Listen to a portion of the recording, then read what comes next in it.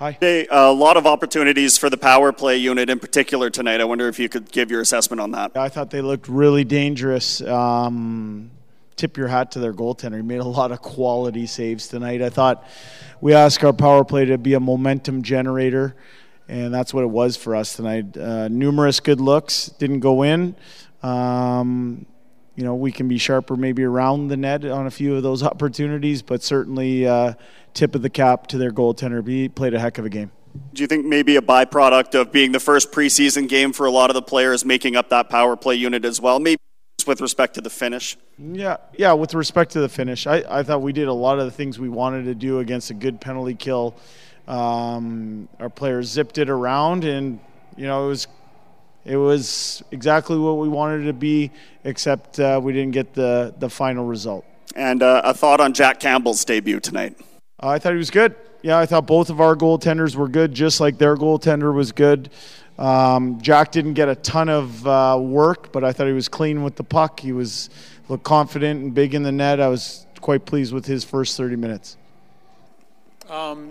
Couple fights for Darnell Nurse. It's preseason. He's obviously a very important player. Where's kind of that line between not wanting a guy to get hurt, but understanding where that came from? Yeah, well, I think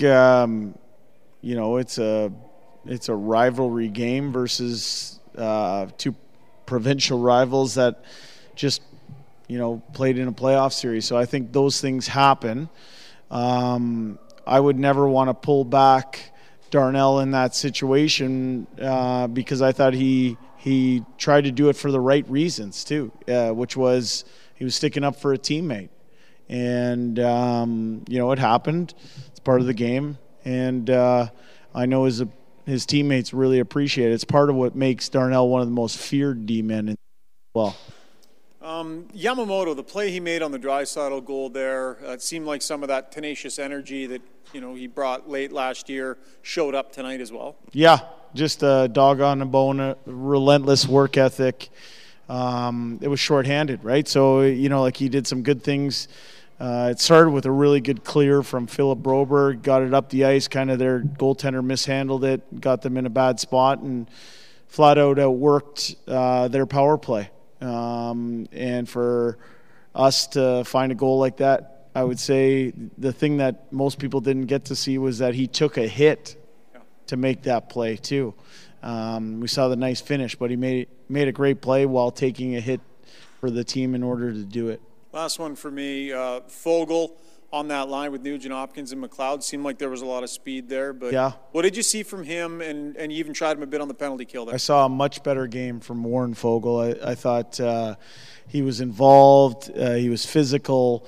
Big part of the penalty kill, having some success, and that's an area of his game that he wants to continue to grow because he knows it's ice time as he moves forward. I thought he put in a good performance, and I thought that line was very good too.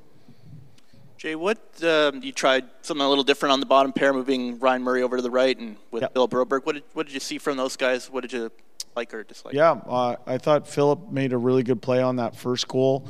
We paired kind of sticking with that theme of a veteran with a younger player there. It was Ryan Murray's first time in camp on the right side, even though he has experience in his past of playing both. Just wanted to have a look and give Tyson Barrie a rest. Poor guy's played the last two road preseason games, so we gave Tyson a rest and put Murr with Philip, and I thought they acquitted themselves nicely.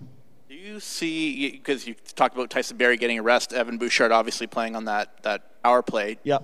What do you see in terms of their competition there for that job? Is it Tyson's? Yeah. Yeah. How do you? Yeah, I think there's competition there. That say we're always looking for ways to get better and improve, and we're not just presupposing that we pick up where we left off on the power play. So there's work to be done there, and we're trying to see different people in different spots. And as I said, they moved it around really well today. It didn't go in, but you got to be happy that it generated momentum for our team. Jay, did you put the right guy in the penalty box, Luke Esposito, to set up the goal by Kulak? Yeah, I wish I could tell you I drew it up that way, Jim, but I knew that I wanted someone coming out of the box that wasn't in our penalty kill rotation. I thought Luke was fresh. I thought Luke Esposito played a really good game for us tonight. He's ultra competitive. I've had the good fortune of coaching him for the last 3.5 years in Bakersfield. So I feel good when he's on the ice, even against NHL competition, because he's so darn competitive.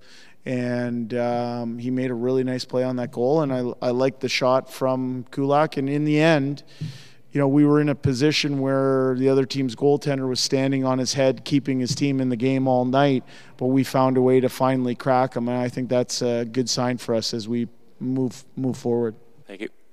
Jay, you talked about Brett Kulak. How much has your appreciation grown for the player since he came in mid-season last year? Yeah, he's one of those players who you grow to appreciate more and more every day that you're around him. He has a lot of subtlety to his game, and he just quietly makes really good plays. I think, obviously he's a great skater. The last thing I would say is that he has an underrated shot from the point. He gets it through with accuracy, and that shot tonight, I like how it was off the pass and didn't allow the goaltender to set up. So it was a credit to him. He's played very well in his 2 preseason games. Just your thoughts when you saw Kane kind of explode through McDavid there right in the middle of the ice. The whole building kind of went... Everyone took the deep breath. You know what? I actually was calling the next line, so I didn't see it live. I saw it on video. Happily, Connor was able to play the rest of the game, and so those things happen. And part of preseason is people, regaining their rhythm and timing and stuff like that. But those things happen, and I was happy to see that Connor played the rest of the game. Hi, it's Shauna, and I might be a bad parent because my kids think French fries are vegetables. Hey, it's Ryan, and I might be a bad parent because I went out for wings when my wife was in the hospital after giving birth. Johnny here. I might be a bad parent because in my house, the tooth fairy gives pocket change. But we're not alone. Len emailed us and said his 6-year-old daughter's Tarzan moment going from love seat to lazy boy by curtains made him more proud than any dance recital. And Andy left his 2-year-old at the rink. All right, guys, I'm sure we're not alone. Like Andy's kid. For stories and confessions like this, make sure you check out our podcast. It's called Bad Parents, and it's available wherever you get your podcasts. I left a glove at the rink.